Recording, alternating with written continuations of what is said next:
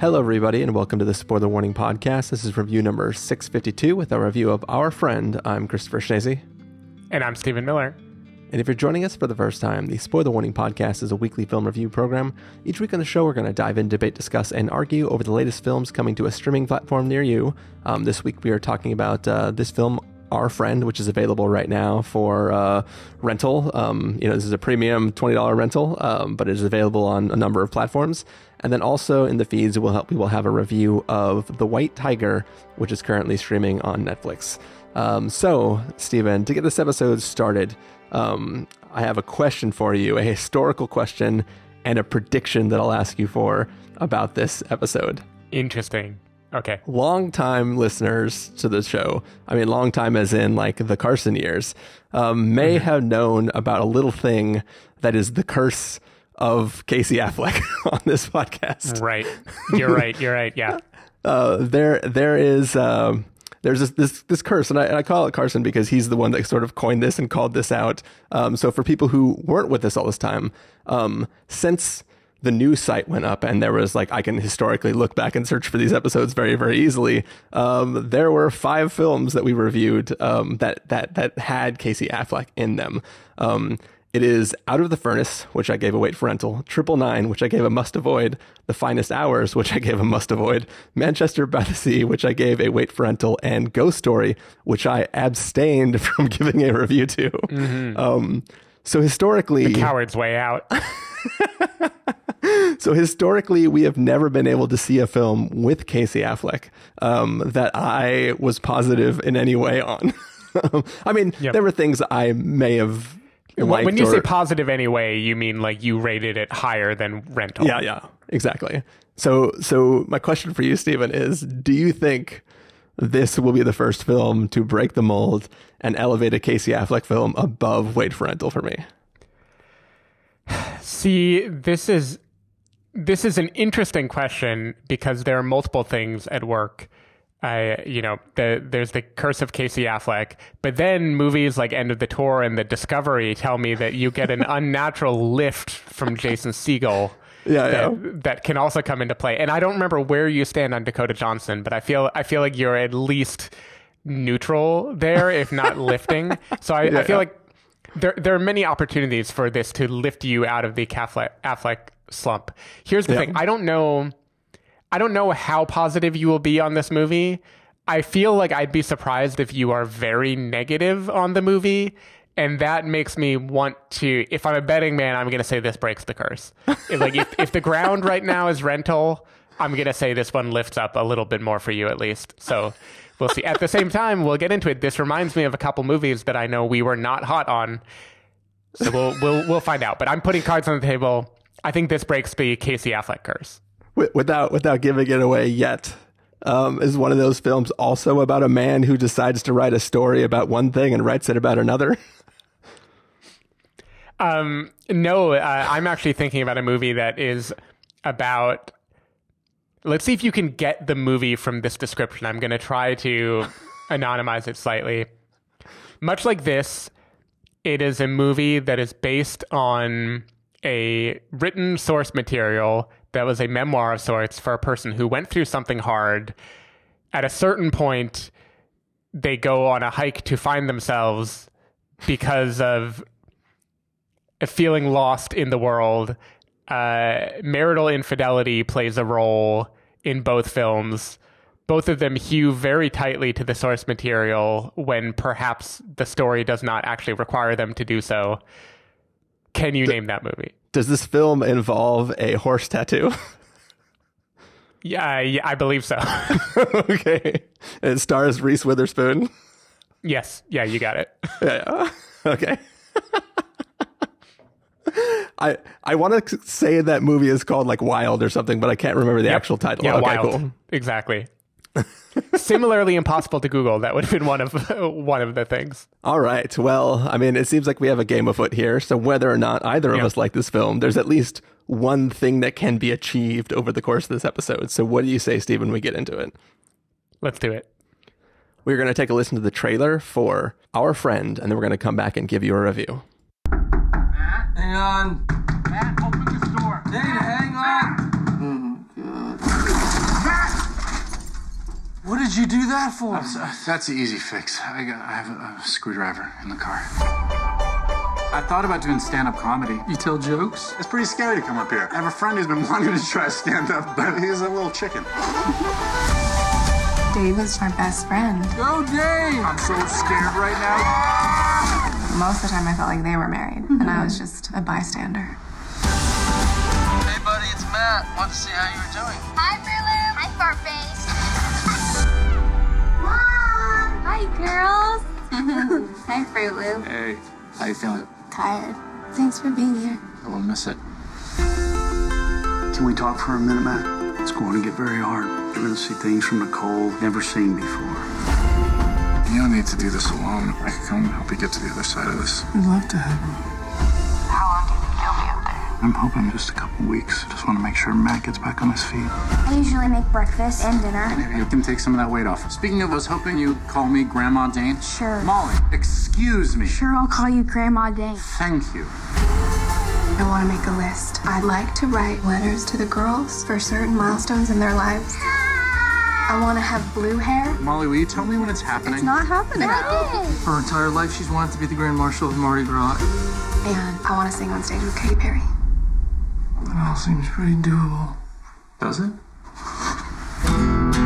You've been gone for 3 months now. I thought that you were going to be gone for a couple weeks. What changed? I got here and I saw that one person can't do this job. I'm still a valid person, Yeah, you Matt. are, but you gotta take it. Don't I don't think you're this upset because I'm late. What's happening to Mom? I think you're mad because Mom is sick. Why are you so hard on your dad?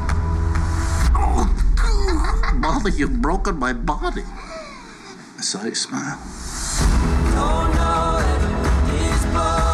People don't look at me when they talk to me anymore. You're the most beautiful woman I've ever seen.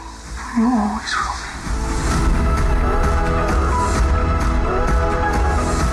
be. You know, you don't have to stick around. Nicole's my best friend, too. I'm happy to be here.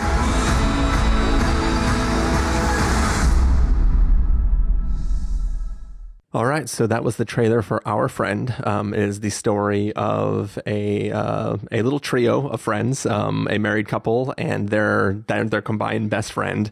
And the wife of the couple comes down with cancer, and the best friend of the husband sort of drops his life to go live with that couple and help sort of the whole family through all the unfortunate things that come along with somebody being riddled with cancer. So Stephen Miller, what did you think of Our Friend? So despite my prediction for you, like I would say somewhat conflicted about this movie. And here's why. I think the fact that this is based on a true story is both a blessing and a curse. Like this is the kind of movie that like many things lately on the podcast, I went in without watching a trailer because why bother? You know, I saw Jason Segel, Casey Affleck, Dakota Johnson. I'm there. You know, you asked me if I want to review it. Sure, I want to review it. And immediately, this movie I could tell this is definitely based on a true story, and one of the three people at the center will write the story that this is based on. Like, it felt that way. Like it telegraphed something about the characters. And I think that can be good. You know, that can make a movie very personal. It can make it reveal details that you normally wouldn't reveal. I think there are some of those here that like a fictional film would maybe not choose to reveal. But it also tethers you to a lot of stuff that only exists because it happened to be true. And also it makes it...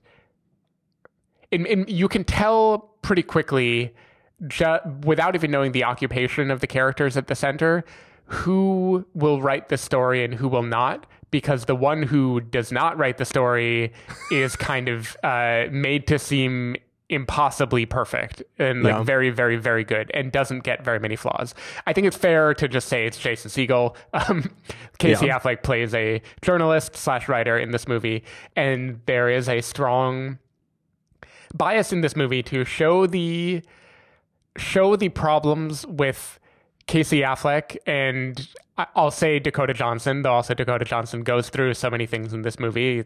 You know, it's hard to really blame her for a lot of the the personality traits that are not perfect that are shown about her, they get the kind of real human treatment because this was based on a story by a man who wrote about his own life and felt he could do that for those characters. And Jason Segel lives in this kind of almost impossibly good separate plane in the movie, and that imbalance struck me as kind of odd in places. I think this movie, for the story it's trying to tell, is probably like 20 minutes longer than it needs to be. I think it drags it out just because it didn't want to miss a detail. Like, it wanted to show you everything there could be seen about it, and you kind of felt that insistence in the movie. I also think the time jumping conceit is totally unnecessary, and I think makes it very difficult to track where we are in the process. Like, even though it opens up with a year every time it jumps time, I couldn't tell you, like, at the end of this movie when the diagnosis happens, for instance. Like, I'm trying to, like, delineate based on, like, all the numbers they're giving me in every direction. And still, depending on when it jumps, I couldn't really tell you where the characters were. And I didn't understand what the purpose was of making it nonlinear, except for just trying to do the 500 Days of Summer thing because you could, like, just trying to slice it up. Stephen, I would argue that the only reason there is narrative jumps at all is because one of the fictitious pieces of this story that it doesn't appear in the Esquire article about maybe an act that one of the three does, they want you to pick up context clues and assume one thing when the fact is something else. And that is the only thing that the time jump actually accomplishes. And besides that, it very much feels... And also, I think the unintentional consequence of doing that time jump is it's really hard to understand the relationship of these three people. Like, we learn that the first time that Casey Affleck meets Jason Segel, it's after Jason Segel has made a pass at his wife because he didn't know she was married, right? But in reality, those two were like friends growing up through college. And I have no idea in the context of the real life story when the marriage occurred. But I feel like that was just added to add a sense of some conflict. I don't know. It doesn't make sense because it's like in one scene, he's like, man, do I have to hang out with your friend that does the lights for your theater group? Man, that guy hit on my wife. I don't want to hang out with him. And then the very next scene, in every other scene, they're all best friends. And he's doing all the work to help them survive through this cancer diagnosis. And I think you don't see it. It'd be one thing if they all grew up together in this small town and they've been best friends their whole life and just the two of them got married. But it's weird to see it in the context of how that friendship formed and how they became that close. Because it kind of seems like they became that close through the interaction with the wife, right? Right. And it's just hard to understand. It's hard to enter into this relationship without any context and be bouncing around time to different times. So yeah, it was sort of weird for me. Yeah. So I agree. You know, I think the time jumping makes it harder to track the progress of their relationship. And maybe that's intentional because maybe the linear version of this story doesn't give you quite the arc that the movie wants you to see.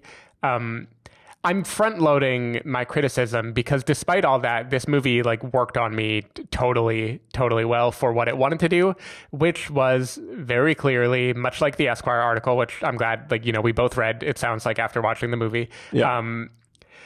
Much like the article, it wants to talk about the banality of death and all of the things that lead up to a person dying that are difficult to talk about and don't get depicted in works of art. Like Paddleton is a movie I think about. Paddleton does it, I think, more deftly than this film does because it focuses on that and nothing else.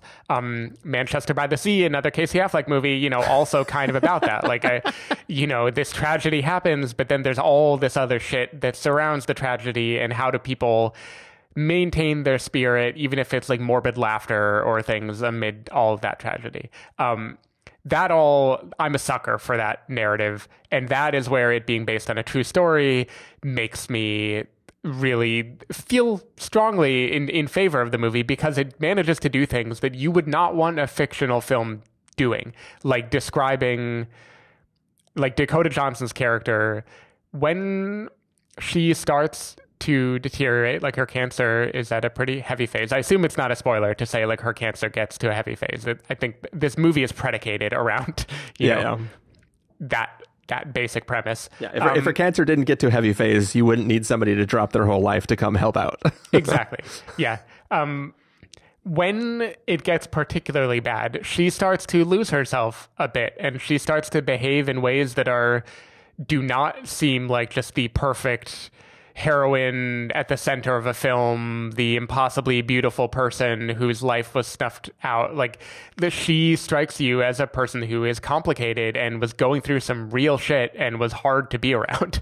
And that kind of, the ability to say that, like, even though you love this person and would do it again 1,000 times, it was hard to be there and it was not always pleasant. I think that is the sort of thing that, based on a true story, gives it like the liberty to really dive in there in a way where I'm not sure that a fictional film could have done the same and hit me in the same way. So that worked really well for me. The second thing that worked really well, and the reason I'm putting my chips in this still surviving, even though you sharing my nitpicks at the beginning so enthusiastically make me worried about the Affleck curse.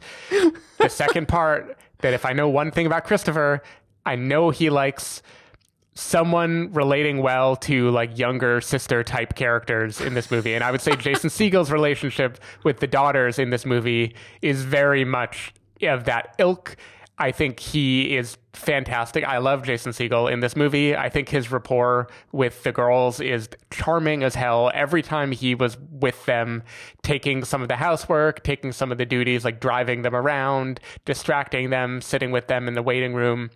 Anytime he had to do that, I was so on board with what this movie was doing because he is just so charming, and it just won me over 100% from those things. So I'm split between a movie that I think if the leads, if Casey Affleck, Jason Segel, Dakota Johnson were not really, really, really good, much like News of the World, I'd be like, there's no reason to watch this movie. Like it drags, it extends too long, it slices and dices the chronology for no clear purpose.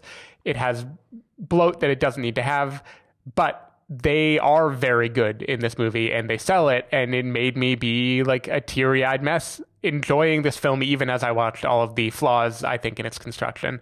So ultimately, I still feel positive about this movie because the stuff that is true emotionally worked very well for me, even if the stuff that is technically true felt like it got in the way. So that is my bid for Our Friend.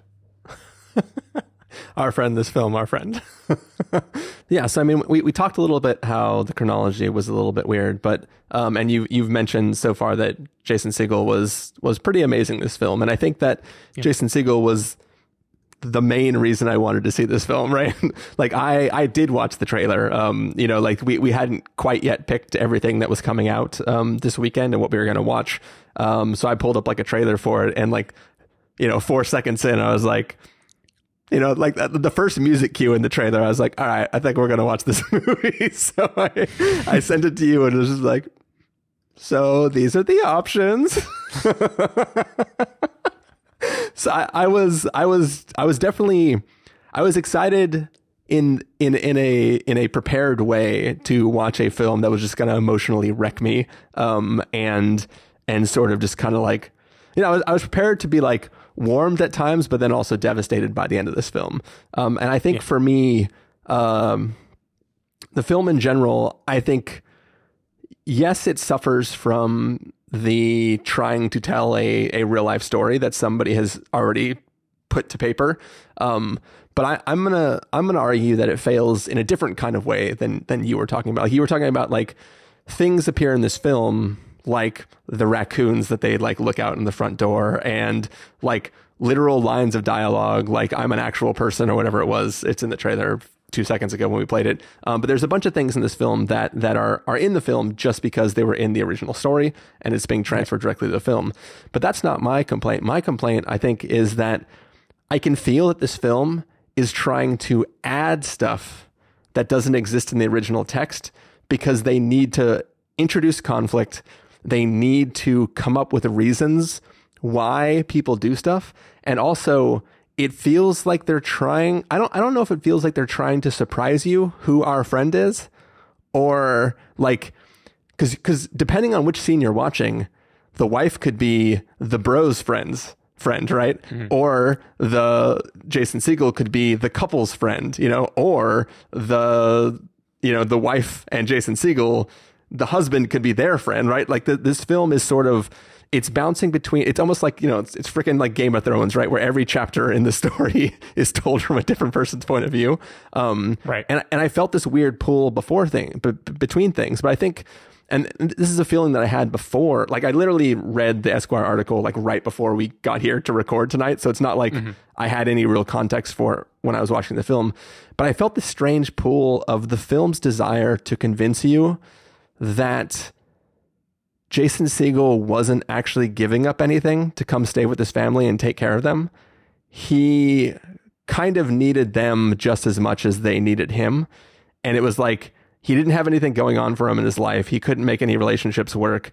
And he sort of just was like, if I can be with this couple and make myself useful, then I can escape from my failures of being my own man and making my way through the world. And I mean, correct me if I'm wrong, that was definitely not in the Esquire article. It wasn't, though I do at this point want to point out that Matthew Teague was also an executive producer in this movie. So it is possible that there are things that didn't make it into his Esquire article that were still there because he wanted it to be accurate. Like that was kind of the sense that I got. Honestly, the one main incident that you alluded to earlier, if the movie made that up, I'm kind of angry at it. Because the person it made it up about is not here to give their side of the story. So yes, what I would assume is the other side of that story is what was made up. Like I would assume, for the same reason that you are, that like it would be kind of fucked up to make up that side of the story. But I would assume the elevator scene is completely fictitious. Because it's only there so they could fuck with you with the chronology of the story. So those are like some of my general kind of complaints with the film is I feel pulled in too many different directions, and I feel like the film isn't interested in just letting us deal with the situation at hand. It wants to tell these three different views of this one story, but neither of the three views feels that like profound or anything. It just feels like this is some stuff that's happening. And I think for me, because of the length of the film and the fact that like there were too many pulled apart scenes, it didn't really hit me the way it could have. All that being said, like Jason Segel with the children is fucking great. Like him just doing like coming home and doing dishes and then being tired and like laying down on the couch was great on its own. Like I'll watch him just do housework and be just like a generally good dude. But I feel like the whole like every single time frame, he's always talking about like, oh, things aren't going great for me, but I think there's a girl I'm going to ask out and I think it's going to go well. Like that sort of cutting and like the constant like jumping around to adding conflict between the other characters, the douchey husband of the woman Jason Segel was going to ask out. There's a lot of stuff that comes into this story that feels unnecessary and takes away from what is otherwise like a heartfelt story of watching something. Like I got like little tiny hints of Relic in this, at times where like, I'm like, man, there is like a way better version of the story that you could be telling that is just like deeper and more. And I felt this film was just a little too surface level to really hit me. And I didn't find myself constantly in waterworks in this film like the way I kind of expected to. There were just a few moments, one involving a girl yelling something in a hallway at school, and the bro hug at the end. Yeah. But besides that... What about again, because my only experience with the trailer was when we just listened to it a second ago. There's the only moment in the film that is observed twice, which actually the next movie we record about also does the same thing, where it like opens with a moment and then later it's going to come to it in more of a standard chronology. That scene in this movie I thought was fantastic. I thought that the emotional weight of that conversation. Oh yeah, that got me too.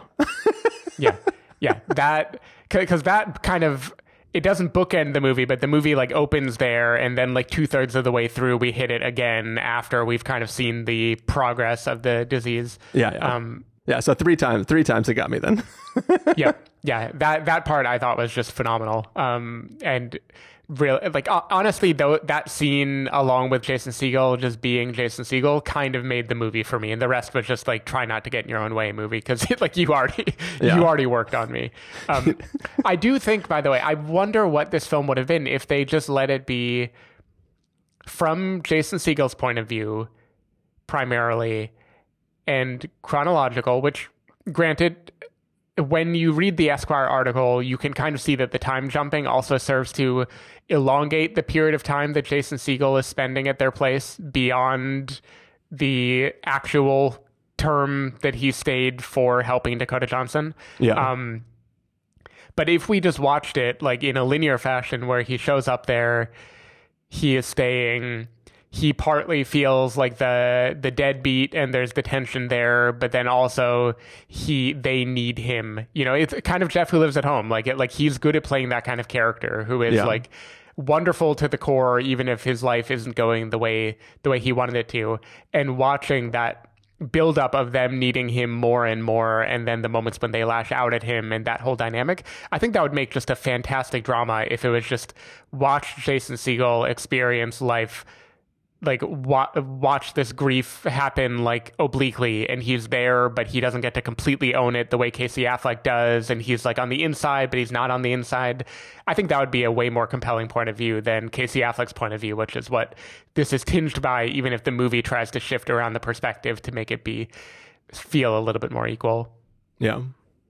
There's one scene that really bugged me, and it bugs me in all of these type of films. But there's a scene, it's not even like when things have progressed too bad, but like they've progressed enough that everybody knows there's sad news coming. There's a scene where Dakota Johnson is looking in the mirror and she's like, I am so ugly. And I'm just like, shut up. All they did was not have you wear makeup, and you're talking about how ugly you are. So that is, by the way, a thing. Having read the Esquire magazine, I feel like this movie pulls its punches a little bit. Like, this movie could have gone way darker if it wanted to. Like, the Esquire magazine describes things that this movie does not touch. No, for sure. Like, there's depictions of like really, really hard to deal with situations, both mentally and physically, that it goes into pretty graphic detail in that article, that the film really converts to stomach pain and like lethargicness. So the movie definitely does sand the edges of that part, which, you know, I wish it hadn't. Can I point out, by the way, that you compared this movie to Game of Thrones without even mentioning that Gwendolyn Christie shows up? That scene was also very strange. Jamie did not watch this film with me, but she was like, she was asking about different things, and I was kind of going into some of the things. I was like, and then just Brienne shows up for no reason while he's hiking. It's good times. I can't argue anything. Like, I believe this film is flawed in its construction, and it just, good acting just gets me. And this movie, I think Jason Segel is the standout. Dakota Johnson, I think, is a close second.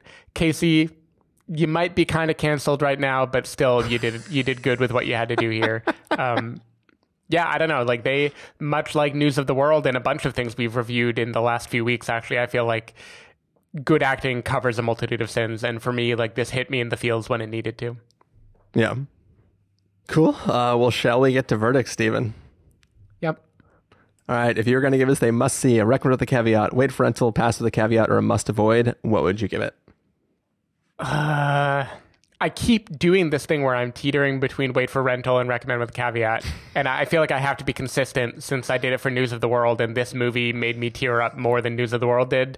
So I'm giving it a recommend with a caveat. Caveat, I do think this is totally a, like, Saturday rental type of movie. This is not a movie that is going to be remembered by you many months from now. This is a movie that exists in the moment to make you cry, make you feel something. It gets in its own way a little bit, but not enough to undo the truth of the story and the emotional truth of the story. And so it worked for me. Same caveat as News of the World. Probably didn't need to pay $20 for it, but it's okay. I did. We're coming out the other side. You'll have a good cry, or at least you'll feel like, if not a real cry, you'll like feel the like you'll feel the urge to cry, and you'll have to hold it back. And like that's what we go to the movies for. Let's be real. Yeah. Stephen, I also had to be consistent. I consistent both with the review of News of the World and with the curse of Casey Affleck. I am going to leave this as a wait for rental. It'd be one thing if this was like, one Saturday I'm sitting alone and I just like pop on a Netflix on the iPad while I'm laying in bed and then like have a good cry to myself. It might have got that bump of like, ooh, it emotionally got me there a little bit. But in the context of like sitting down to rent this and being like, all right, let's see what we're going to do here. Make me cry. I was kind cry. I was kind of left not crying. But yeah. So for me, wait for rental. I understand. In my defense, at the beginning of the podcast, I did bound it saying this won't be worse than wait for rental for you. So let's roll the dice. So I don't have to eat too much crow. I feel like we're still in the ballpark of what I was expecting. Yeah, no, you were. It was clear you were holding out hope that it would break the curse, not that like this has to break the curse. Right. I knew it couldn't be a must-see either. Like I know those narrative devices couldn't possibly give you a must-see. All right. Well, that is going to do it for our review of Our Friend, Stephen Miller. People want to find you throughout the week. Where can they do that? People can find me at twitter.com/sdavidmiller or sdavidmiller.com. People can find me at ChristopherInRealLife.com or Twitter.com/ChristopherIRL. You can find the podcast over at thespoilthewarning.com, where you can get a bunch of the back episodes of the show. Yeah, if you want to subscribe to the show, you can do so on Overcast, Stitcher, Apple Podcasts, or wherever podcasts are found. If you'd like to know when the episodes go live, you can follow us at twitter.com/spoilerwarning, facebook.com/thespoilerwarning, or instagram.com/thespoilerwarning. If you want to get a hold of us directly, you can send an email to fans@thespoilerwarning.com, or you can use the contact form on our site. Music for this episode will come from the soundtrack to Our Friend, so hopefully you are enjoying that. And so that is it. We have one more episode that we're recording in the succession, but we should also mention that for us, Sundance Film Festival starts next week, or the end of this week, the week that we're recording this. So Steven and I are going to have like 7 days of we're either at work or we're watching films. So I'm just going to say it. There's going to be like at least a week break where there's going to be no episode of the podcast because we won't have time to record it. We're just going to be watching films, and then we'll figure out some subset of the 16 or so films that we're going to catch. If everything works out, might get turned into reviews for everyone listening, but just a heads up. These 2 episodes, Our Friend and The White Tiger, will appear in the feeds, and then there will be a gap in time before any more episodes will come out. You're not going to just slide like the French exit in there or something? What is the release date for that? Because I have no fucking idea. Is that ever going to be released? I mean, I definitely saw a story about the trailer coming out like a few weeks back, so I think it might be sometime soon. But yeah, so just a fair bit of warning. Little lull in the podcast for a little bit, and then just an avalanche of films coming at you. So be prepared for that. Be prepared. I don't know what that's a reference to. It's Scar's song in The Lion King. I guess I had big cats on my mind preparing for the next. The White Tiger. All right. I'll see you there, Stephen. Bye. Bye.